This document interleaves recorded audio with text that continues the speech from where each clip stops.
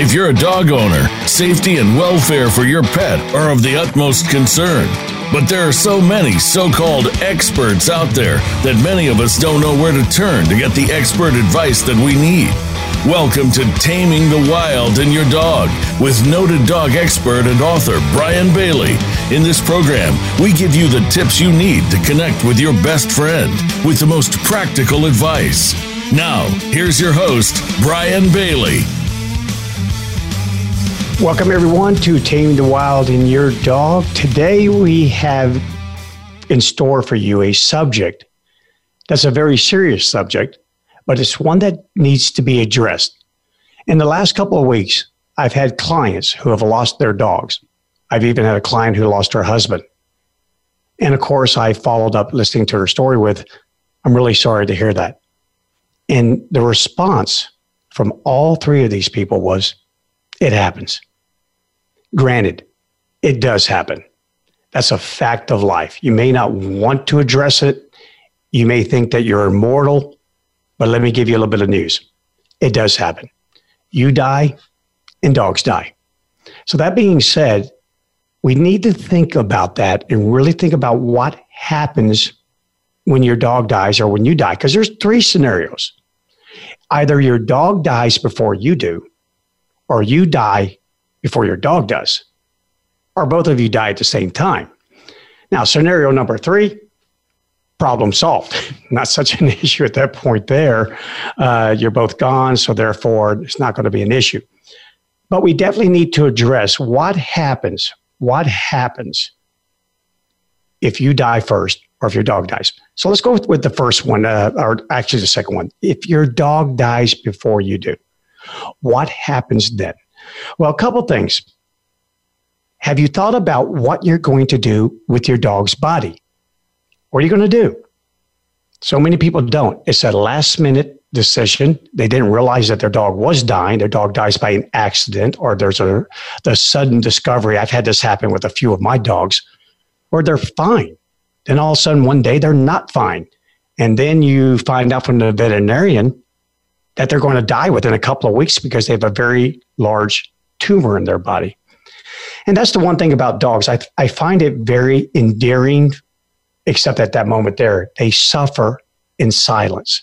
They really do. So you're not always aware of the fact that there's a problem with your dog. So I can come across you quickly. I come upon you very quick.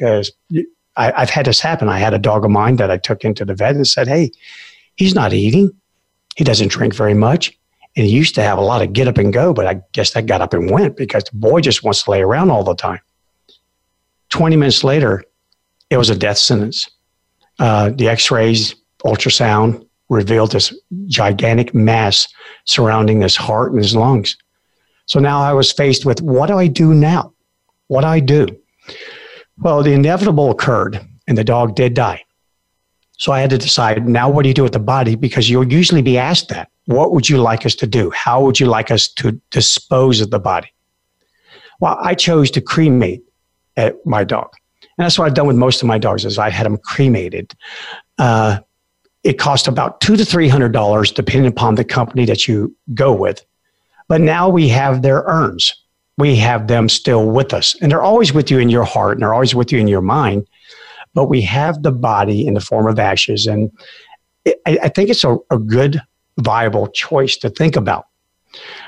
If you're going to bury your dog, a lot of people want to bury their dog on their property. I encourage you to check out the laws regarding that in your particular state. Doing my own research on that, I was absolutely amazed about the laws surrounding burying your dog on your property. Across the board, it's literally, you need 2 feet deep. You need 3 feet of soil. Now, I was kind of doing the math on that. I'm going, okay, if I took out 2 feet of dirt, where do I get the extra foot of soil? But you have to have 3 feet of soil. It has to be 2 feet deep. The area in which you bury your dog also has to be 100 feet from the property line. And I'm thinking, 100 feet from the property line, that's my whole neighborhood where I live. It's the whole neighborhood. It also has to be 300 feet from your nearest neighbor. They'll probably be happy about that, honestly, in case something happens and the 3 feet of dirt is blown away or washed away. It has to be within 72 hours of the death, 72 hours. And it cannot be less than 300 feet from a water source. Now, it didn't say if that was the family pool. I think they were alluding to it's the pond or a well or any other water source, a creek or a river. So again, I encourage you that if you think about burying your dog in your backyard, make sure you look at the laws pertaining to that, because those laws were actually put there to protect the soil, protect the water in which we drink. And another thing to think about what you're putting into the ground. Now, again, dogs die. If you had your dog euthanized, then know this, in its body is a very concentrated amount of anesthetic agent, typically phenobarbital. And that can exist in your dog's body for up to a year.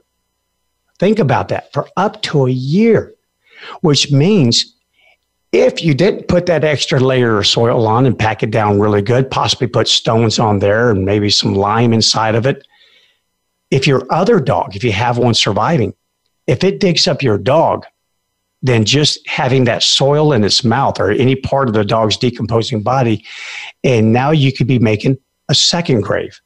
So it can actually kill other animals, raccoons who dig into the grave, any other animal that digs into that grave, it can kill them. And that's something to think about because a lot of people don't. Well, I'd never thought about it until you said something. Yep. And we've buried dogs before. Yes, we have. And looking back on it, we immediately asked ourselves, was it 3 feet deep or did we have a foot of soil? Was it 100 feet from the property line? 300 feet from our nearest neighbor? Was it within 72 hours? It definitely was. And was it 300 feet from a water source? Yeah, I didn't know these exist. But again, that's why we had the radio show, to make sure that you know things that you probably weren't even thinking about. But the biggest thing that hit me was how long the phenobarbital, the thing that sends your dog over the rainbow bridge in a very peaceful and painless way, that agent stays with the dog's body for an incredibly long period of time. And that needs to really be thought about because dogs do dig. They do. And I have buried a few dogs myself. I buried some when I was young and find out later, usually a couple of days later, go back to visit the grave and find out it's empty. The animal was dug up and it became someone's food. So again, those dogs, fortunately, were not anesthetized. They were not euthanized or using any sort of chemical. So therefore, it just maybe, hey, that's almost a good thing, kind of like donating your organs in a way. I'm going to donate my body, so therefore, now maybe another animal will live. So speaking of that, there's another option. And this is an option that has really become, I think, very viable at this day and time. Apparently, there is a lack of sample tissue to be used at veterinary schools, veterinary research facilities. They are asking if your dog dies of cancer, please think about donating your dog's body to science. Hey, I am all for that. Yeah, I never thought about that either. I had a dog die 2 years ago from cancer, and had I known that, that would have been my absolute go-to for it. Yeah. And I had no idea. This, again, is why you have to stay on top of the stuff and why we do our research and you just have to dig into it. But that's a viable choice. And I wonder how many vet hospitals know that choice is available and also know that's actually needed. Because this is relatively new, and this has come out by a couple of major veterinary institutes that are studying cancer in dogs, and they can also use it to study cancer in humans. Yeah. Again, the mammalian brain and the body, the blood flow, a lot of similarities there, and you can definitely pick up some nice research from that and maybe find out an answer to down that road towards solving cancer as a whole. So again, to me, that now that I know that exists, that will probably be the option that I will pick for my dogs. I don't know about you, Kara, and the rats. The rats are immortal. All righty then. So If you think the same thing, give Kara a call. You can reach her. We're all going to stick together. Yeah, stick together in your same little crazy little cloud. I do have a question. So say dog passes away and you want to go with that third option and give it to science. Who do you contact?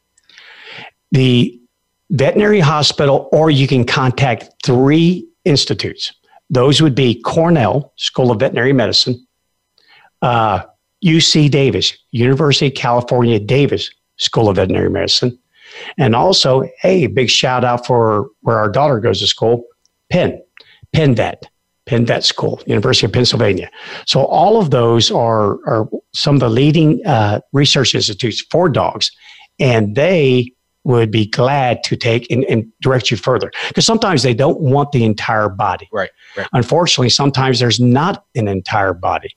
They just want the tissue surrounding the cancer, and sometimes they do. So again, when you first of all, my advice would be ask your veterinarian about this. Maybe they're on top of it. I just have never heard a client of mine ever say they donated their dog to science.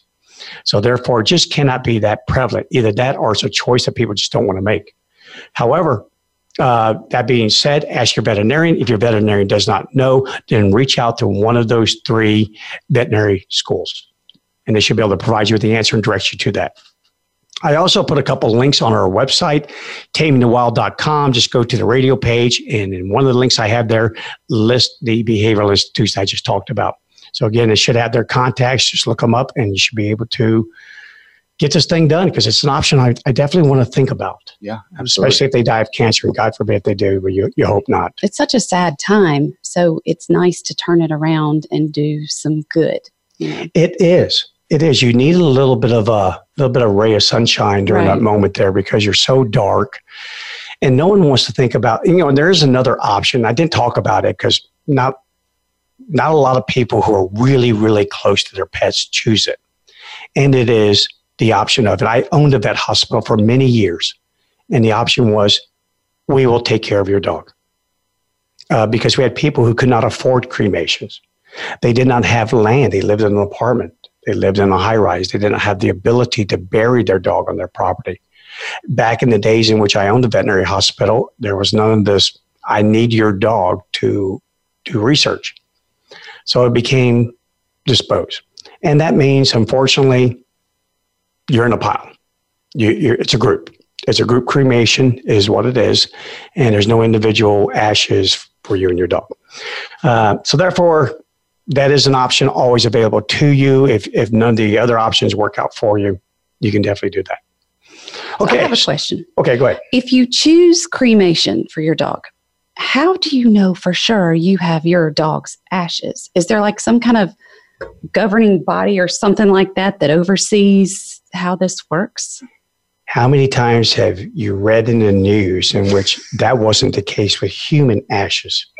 And they were carted off to jail because it's against the law. And it's also against the law to give you back ashes that do not belong to you. You paid for a service.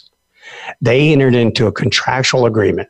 I will cremate your dog, and I promise to return to you your dog's remains in this pre-selected, paid-for container, or in just a bag if you want to scatter the ashes. A lot of people do that. So I don't know about that. That is a good question. I don't know if there's any oversight whatsoever. There would have to be, Yeah, or you could hire CSI. Maybe they could pluck through that and find out. I will tell you this much. Not to be morbid, I'm just being factual here. Welcome to Taming the Wild and Your Dog. We're a factual show. We're no BS. So let me just throw this straight to you.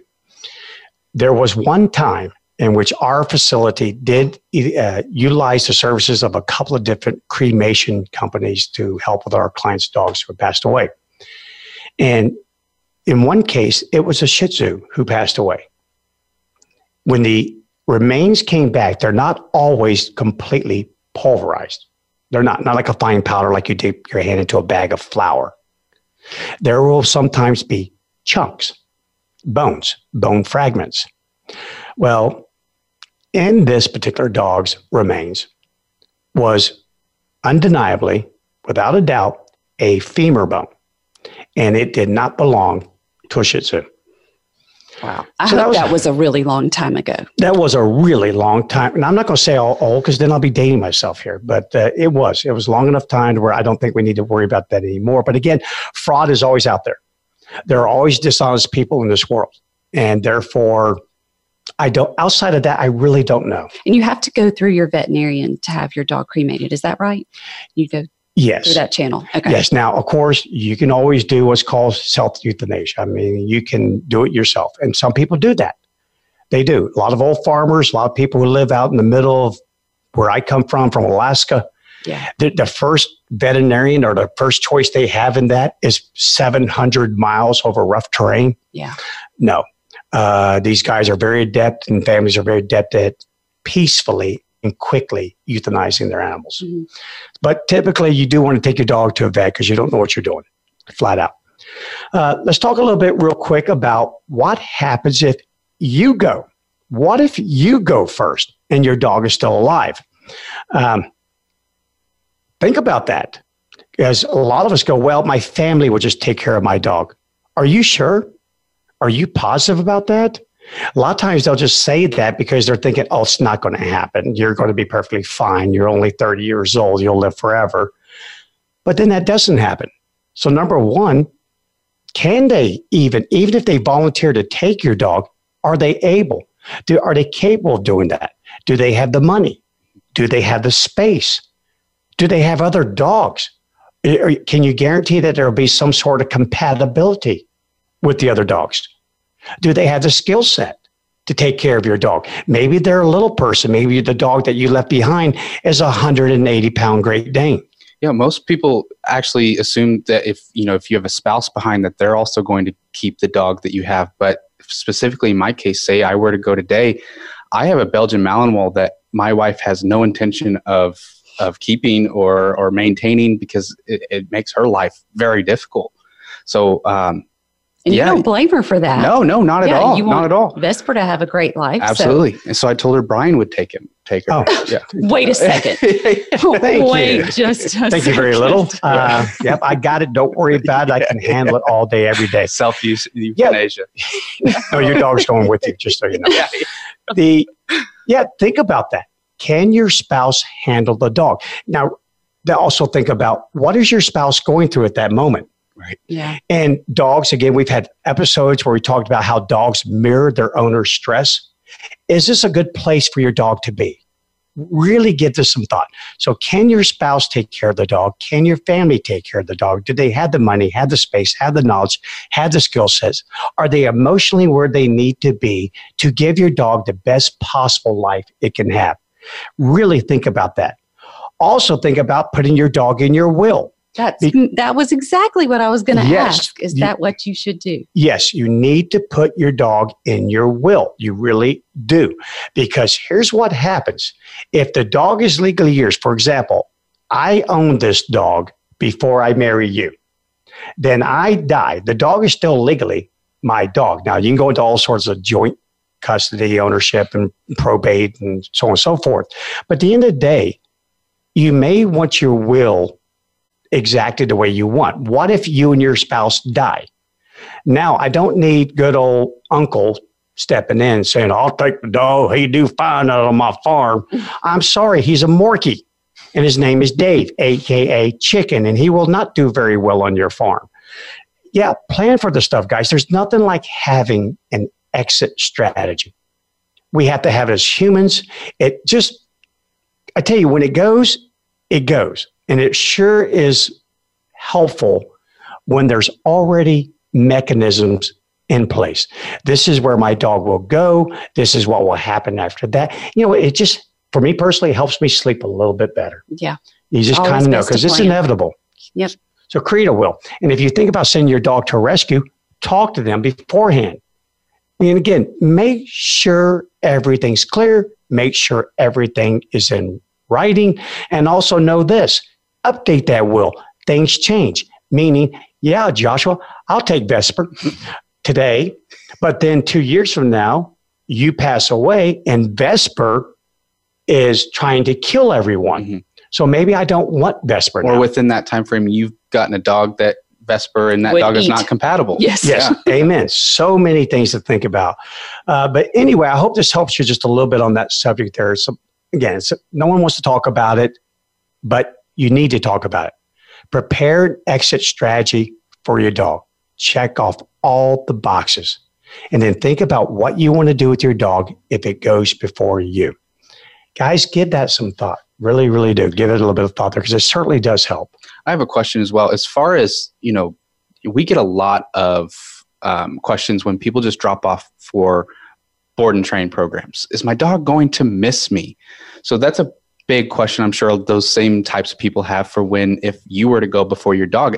Does your dog go through some level of coping? Is it just the fact that things aren't as familiar as they were, or is there an actual mourning process that dogs go through? Well, if they're celebrating, then there's your answer. But if they're not, it all depends on a lot of it, so many factors. What was the attachment that they had to you? Some dogs have what we call SBAs, secure base attachments. It's going to be very difficult for them because you're not just someone that they loved. You're someone that they depended upon to stay alive on the planet Earth. So it does vary a lot, but dogs do typically grieve. Wolves grieve. They really do. These are hyper-social animals. And when they lose that, they don't know for sure that you're gone, that you died. Right. We don't have any evidence to support that. You just went on a very long trip.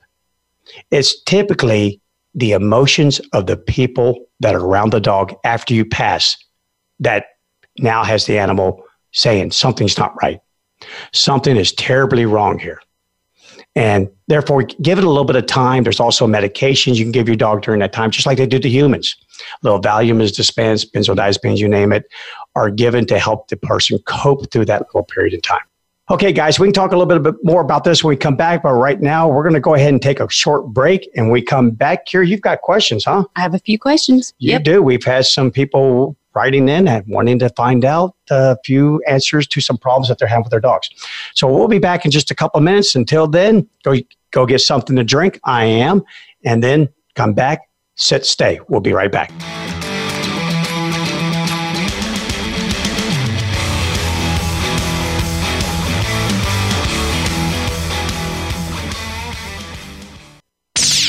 The Internet's #1 talk station. #1 talk station. VoiceAmerica.com. Are you finding your frequency? It can be described as that space between failure and success.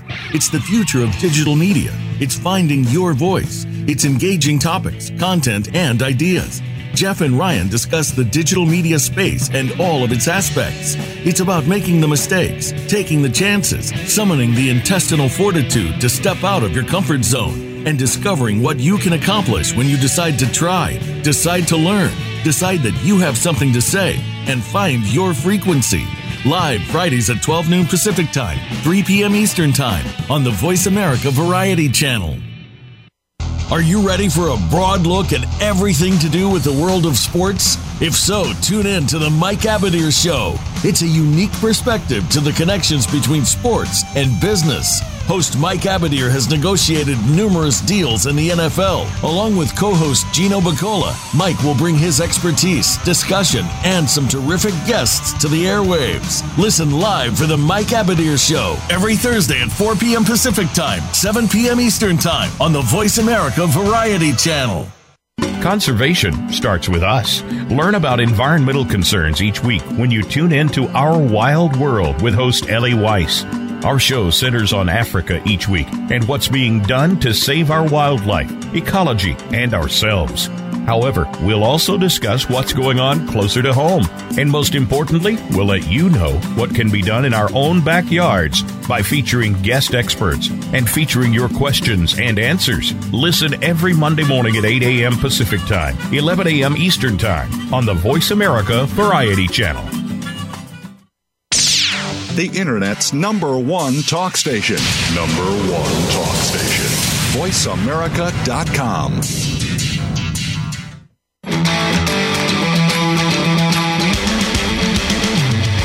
You're listening to Taming the Wild and Your Dog.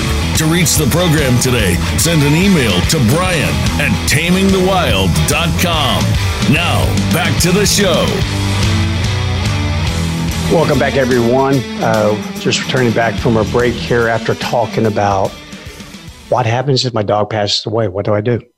What are we doing? And we're more or less focused on what I do with my dog. You know, again, as far as what happens to you, counseling, get family support, things of that sort there. But now we're going to head into some questions because we've been getting inundated with some really good questions. Absolutely. So hit me, Carol. Okay. So we have one. She says, I have a new foster. It's a white German Shepherd who is about 1.5 years old. And she thinks he has confinement anxiety. Outside the crate, he is totally chilled and laid back. But in the crate, he stresses for hours, panting, whining, barking, licking, and scratching at the crate. He's broken out of wire crates. He's injured himself. So, but when she leaves the crate door open for him just to roam around, he'll go in the crate. He'll come out of the crate. No problems. He starts to panic when she closes the crate door, and she does not know what to do. Oh, boy. Okay, so there's many layers to this. Many layers. So it was one really long question, but this question had many questions all wrapped into one.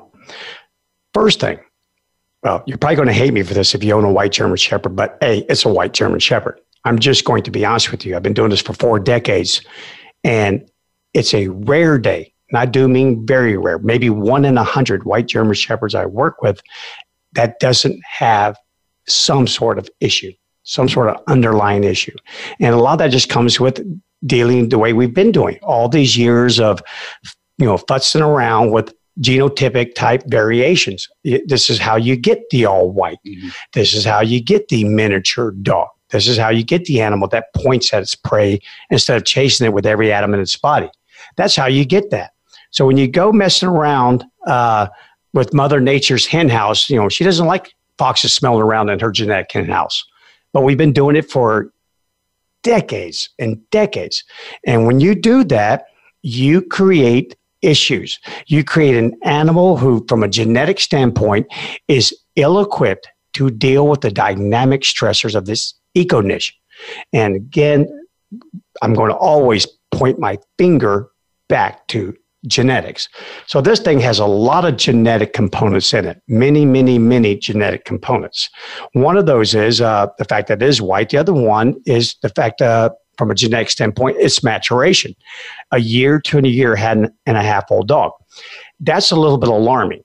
Most animals don't develop unusual fears, maladaptive fears, PTSD, until their brains have developed enough to understand exactly what it is.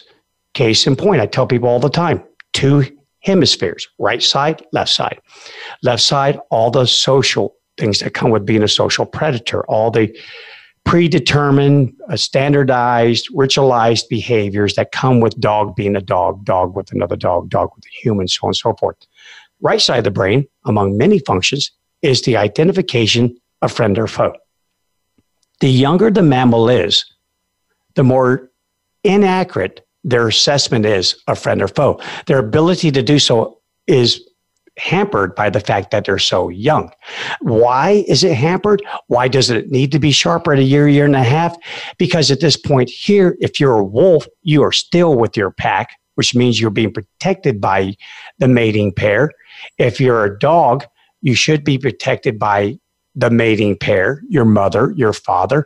If you're a child, this would be the equivalent of maybe a 10-year-old child. You're supposed to be under the protective custody of your parents. So therefore, I don't need to be too worried about things at this age. Someone else has got that, taking that little lead for me, and you got it covered. I've never met a 3-year-old afraid to get in a closet, but I've met a lot of 30-year-olds that won't climb in one. So again, it takes the development of the brain. So that's an issue. So we have a white German Shepherd, we have a 1 year, 1.5 year old dog, and now we have confinement anxiety, which then points a finger back to the past. What occurred while this animal was young? What happened so traumatically that now it has left an indelible imprint on my brain? A flashback. Case in point, the dog is fine when it's in the kennel on its own. I make my own decision. I go in, but again, there's a way out. It's only when the door shuts that it now takes on the perception of a trap, which means you're worried that things are going to hurt you while you're in there. You're afraid. You can't evoke the flight option. You can't do it. You're stuck. So that guarantee you that points, and this is a new dog. It's a foster, right? So Yes. she just got it. Yeah, it's a foster. So we don't have a lot of history to go by, especially in this question right here. So if you submitted this question, I would definitely like to have a little bit more background. But if you don't have any, meaning it just showed up at the animal shelter, showed up to the rescue, and you brought it home, well, you don't get to ask that question because you don't get to have an answer. And therefore, you can only go by what am I dealing with today, because today will lead you back to the past. But what will knowing that do for you? Well, quite a bit. First of all, case in point, I had a client whose dog was perfectly fine in her kennel. Perfectly fine. The dog was great. And every day the dog would go in the kennel about 8 a.m. as she prepared to go to work. And the kennel was in her den with a big bay window so the dog could look out. Well, next thing you know, the house is broken into. The front door's kicked in. From that point on, that dog had been going in that kennel at 8 a.m. Monday through Friday for 4 years, no problem. Right then, the door's kicked in, the house is ransacked, and that dog no longer would go back in that kennel. Whether the door's open or whether it's shut, you're getting that dog back into that kennel. Welcome to being a dog. They make what we call natural pairing. They perform natural pairing, and sometimes they pair with an event that had nothing to do with them. Another little example of that, had a trainer one time. He had a very long line attached to a 6-month-old dog.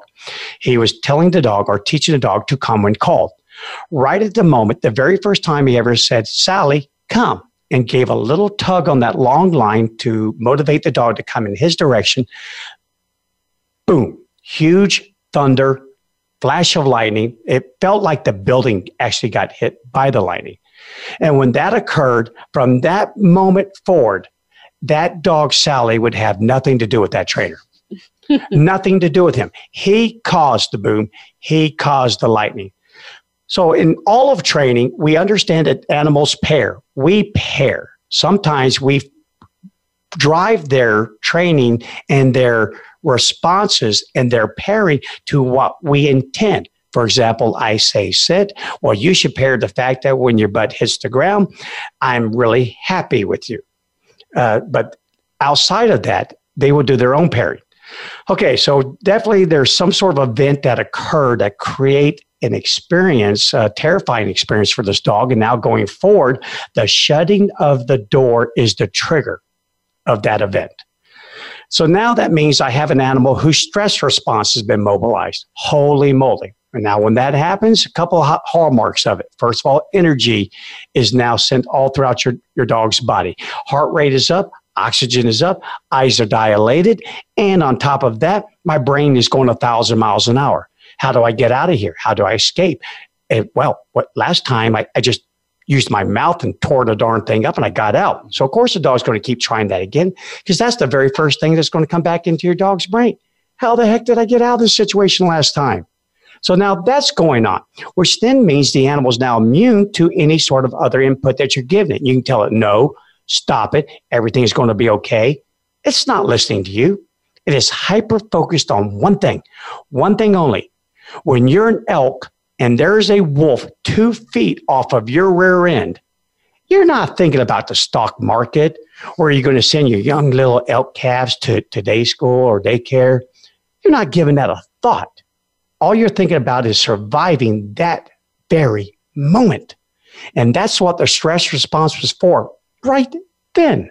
So again, now I have a dog in there and just following this breadcrumb trail back to genetics, white German Shepherd. It had a terrifying event in a crate. Now it's in the crate with the door shut. That's a trigger. So now my stress response has been mobilized. Holy moly. You can put all the Kongs you want in there. You can put all the toys that you want inside there. When that door shuts, that is a forever trigger. So here's what has to be done. First of all, me knowing this, I am going to elicit chemical help. I really am. There's nothing wrong in that. I'm probably going to use a benzodiazepine. That's a panicolytic benzodiazepine designed for panic. So when that door shuts, we have an animal who's panicking. And what I want to do is simply take the edge off the panic. There's 3 emotional states that animals and humans have: my calm zone, my arousal zone, and my red zone. And again, you don't want to be anywhere near that red zone, because when that thing happens, you don't care about anything but surviving. So that being said, these benzodiazepines were designed to keep humans, which then we use in animals, trapped at about the midway of the arousal zone, which turns a panicked animal into a concerned animal. And a concerned animal now takes into account, hey, there might be other options. Instead of just tunneling my way out of here, maybe I'll just lay here. Maybe I'll just chew on this Kong and nibble on that for a little bit. So I'm definitely going to do that for a little while. And that's how I was able to get my client's dog, who was terrified of the crate after the house was broken into, to go back into the crate and be perfectly fine 2 months after the event occurred. We simply had to use a chemical to make sure the dog never got to that panicking state. You know, I wrote in my book, The Hammer, I used the example, if you have a man drowning in a pool, that is not a great time to now try to, the word I'm trying to use there is enhance his knowledge of Shakespeare's Hamlet. It's not a good time to introduce that. Dude's drowning. You'd first have to pull him to the side, allowing him to gather his wit and his wind. And when he's done so sufficiently, maybe he'll be a little bit more receptive to Shakespeare's Hamlet. So again, I'm going to use medications so I can teach Hamlet to a dog who's afraid of being in that crate. As far as going on walks, I don't care how tired he is. That's not going to solve the problem. Again, every animal, every human, no matter how stressed they are, they finally run out of energy, and you have to sleep. So does it help a little bit? Maybe from a level 10 to a 9.5. You still have a problem. This animal has to be desensitized to that crate, and the only way it sounds like, at least from what you've told me, Kira, is we're going to have to use a little bit of pharmacotherapy to make that thing happen. Gotcha. And if you have any more questions about that, because it gets a lot deeper, but reach out to me. But we're definitely going to have to do that. Okay, I have one. Okay. So tell me the difference between a puppy, like a puppy, 8 weeks, 9 weeks, 10 weeks, whatever, fussing in their crate, and then this dog pitching an ever-loving fit in his crate. Because we tell people, put them somewhere you can't hear them. As long as they're safe, put the puppy somewhere you can't hear them, and they'll work it through.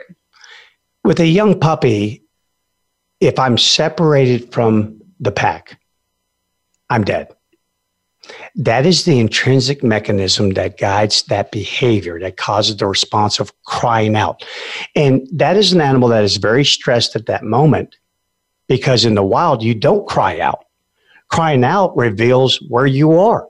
Now the other animal that could possibly be hunting you knows exactly where you are. You just announce that to the whole wide world. So that being said, the animal's only doing it because it feels I don't have any other option. If I'm not rediscovered, I'll die. Kind of like going through the woods and you fall in the hole.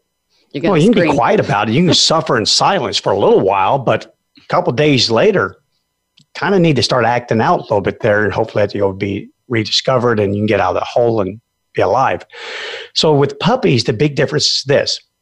My instinct says, cry out. So I do cry out. But then there's cause and effect. So no animal hunts you, no animal eats you. And eventually, those things that put you in there, that caused you to be in that situation, those furless bipeds, they come back and let you out. Eventually, typically when you're quiet, when you've given up. Then that's called learning. Oh, I get it. So going in this thing doesn't kill me. I'm just going to be in here for a little while. And eventually, I'm let out. No different than, again, what happens at 4 o'clock in the afternoon in our house. Our dogs start poking us, wanting to eat.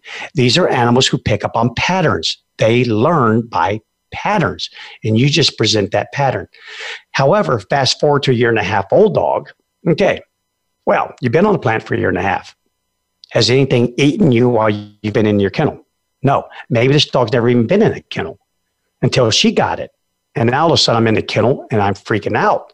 And I'm bigger. Puppies can't really chew their way out of most crates. Big German Shepherds can. And maybe I just gave that to good old college try and bingo, it worked like a champ and therefore I'm gone.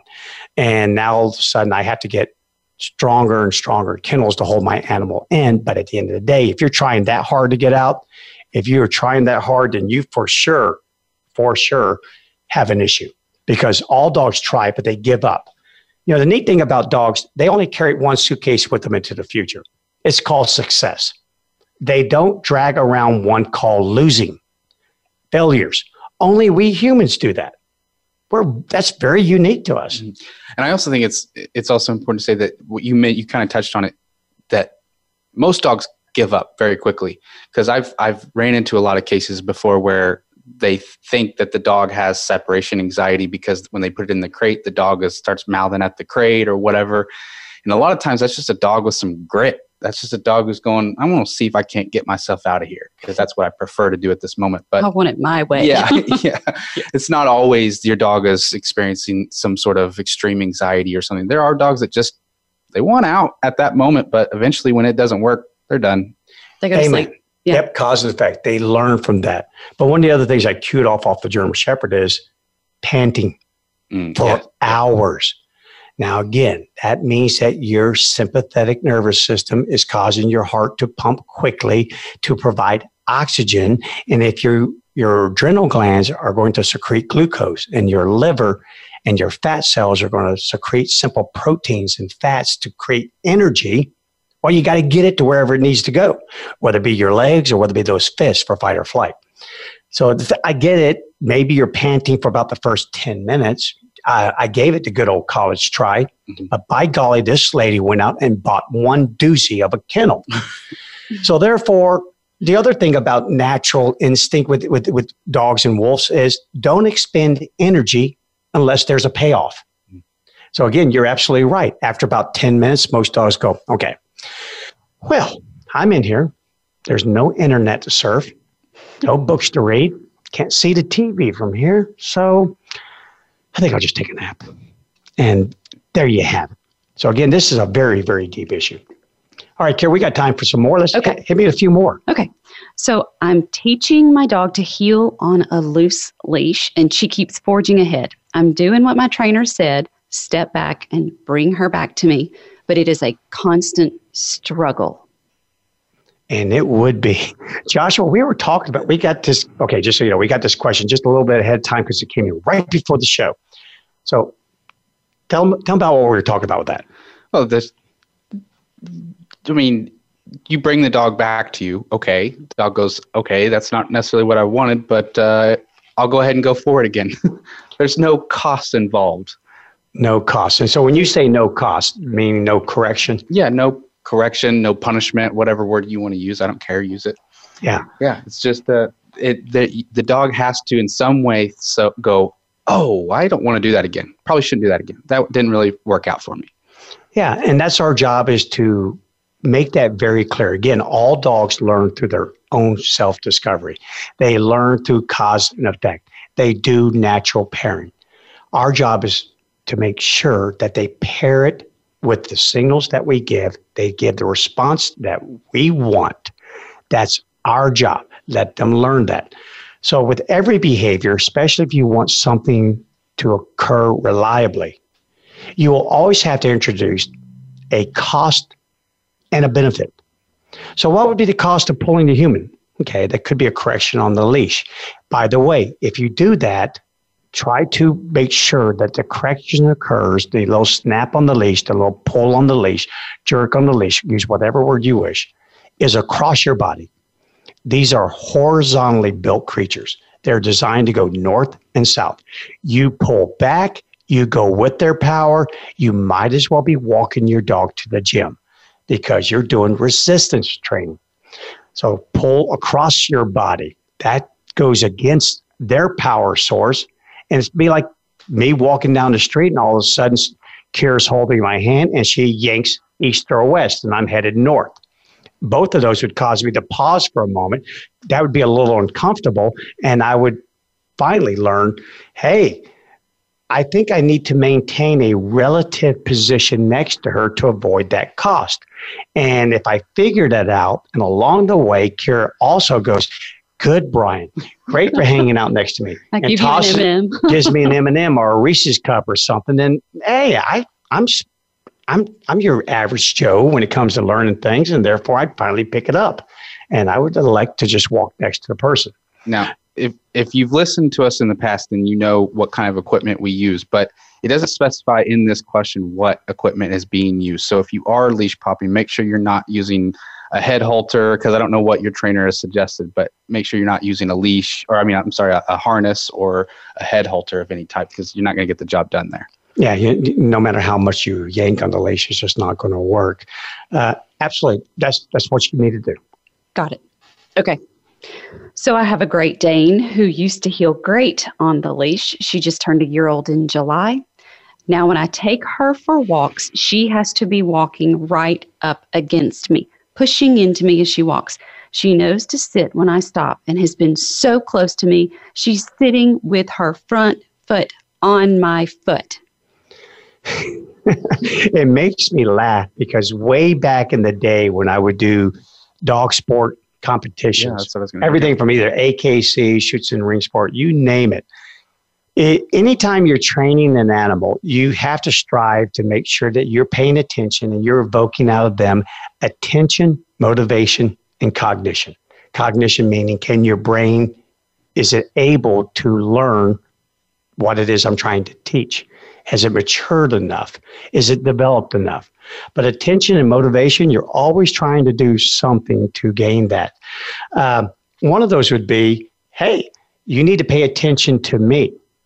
You need to sit when I come to a stop. You need to turn left when I turn left. You need to turn right when I turn right. In other words, you need to be aware of me, everything that I'm doing physically and everything that I say to you. Well, a lot of times you have young animals, whether they be large Great Danes or small dogs, they want to check out the whole world. I'll walk next to you, Bryan, but I want to check out that dog in that yard over there. And I want to look at that other dog coming in this direction and that skateboarder coming up from behind. Now, how do I do that without breaking the required walking position? Well, I just touch you. And by touching you, I know exactly where you are. I don't have to look at you at all. I can feel you. You're right by my rib cage over here. You're right there. We would have dogs by German Shepherds. I'd say, look at me.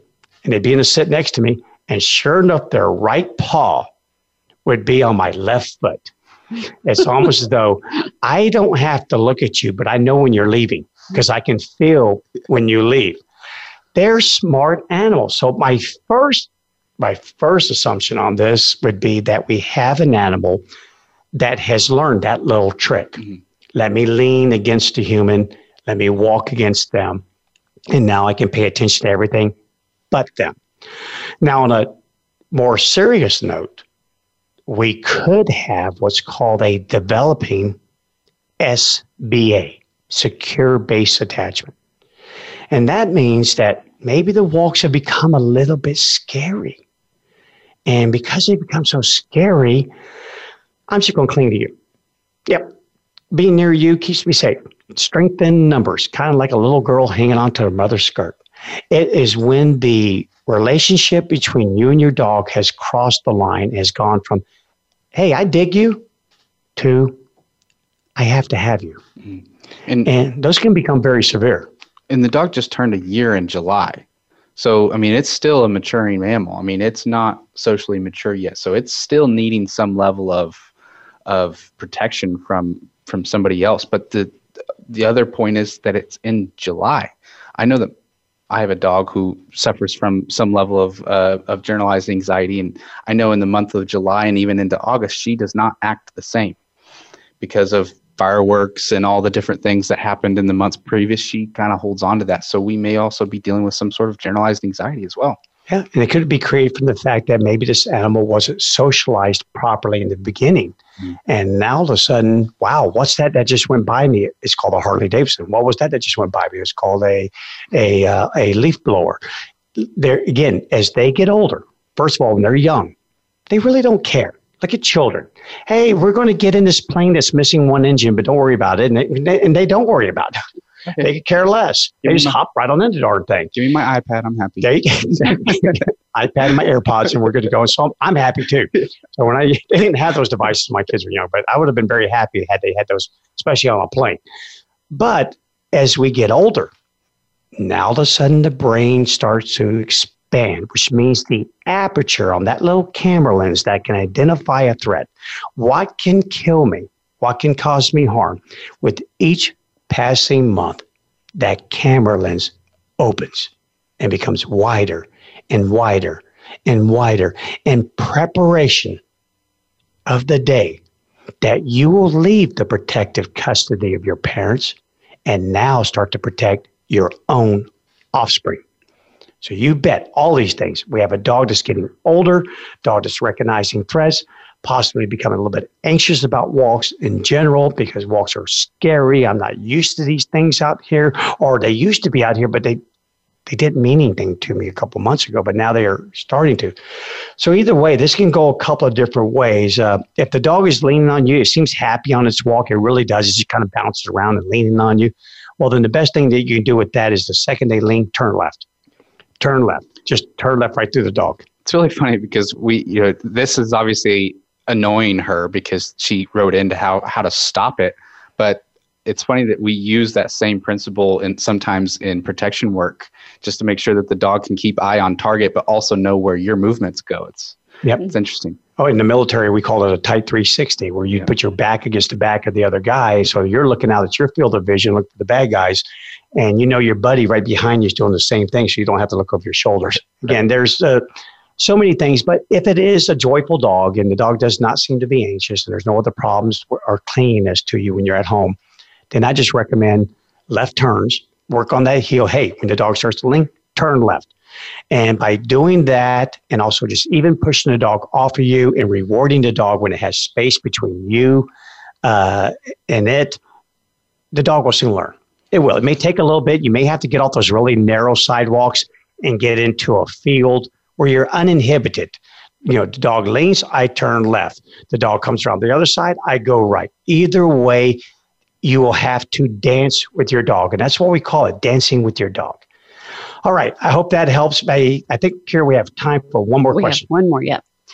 My neighbor and I are training our dogs for the CGC test. When she leaves her dog and goes out of sight, he whines and barks. Since she's not there to correct him, what should she do?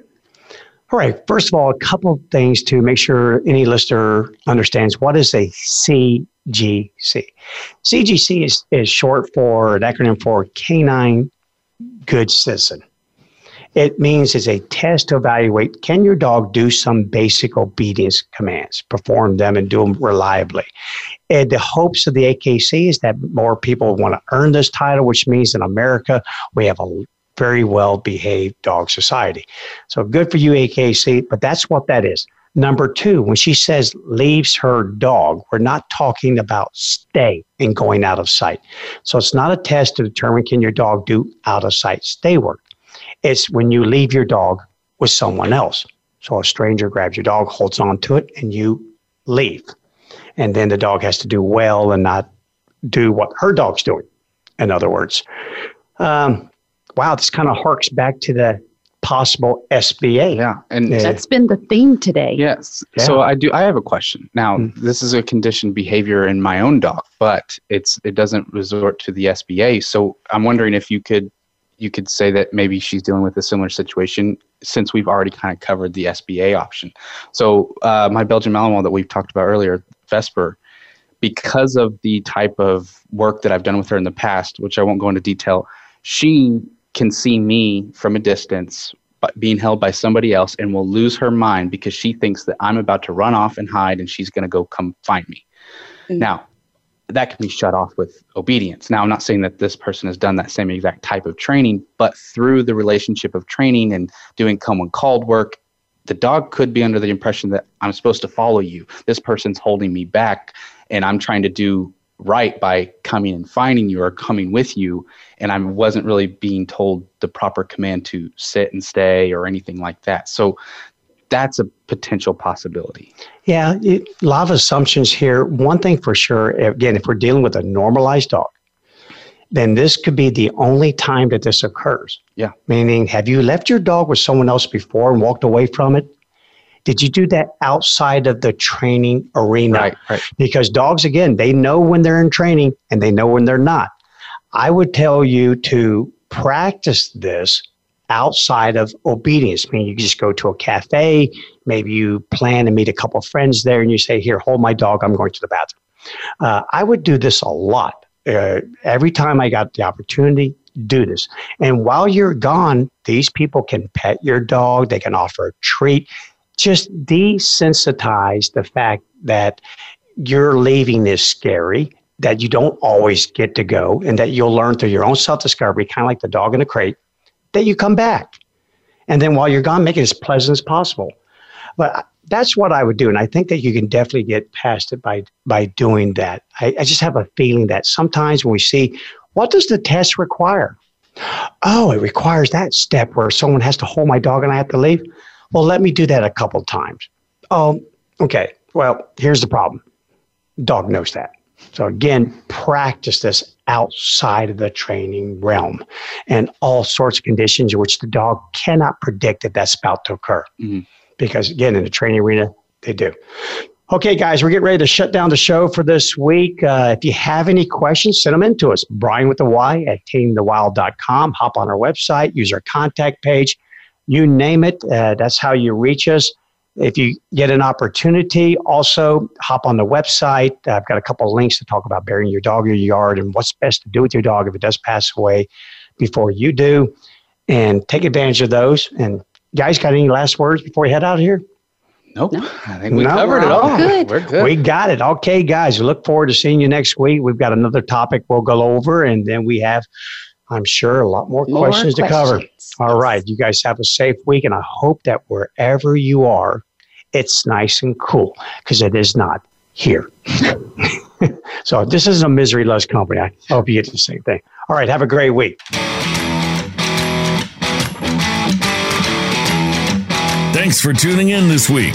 Please join host Bryan Bailey again for another edition of Taming the Wild and Your Dog next Wednesday at 10 a.m. Pacific Time and 1 p.m. Eastern Time on the Voice America Variety Channel. Your dog's welfare and your life may depend on it.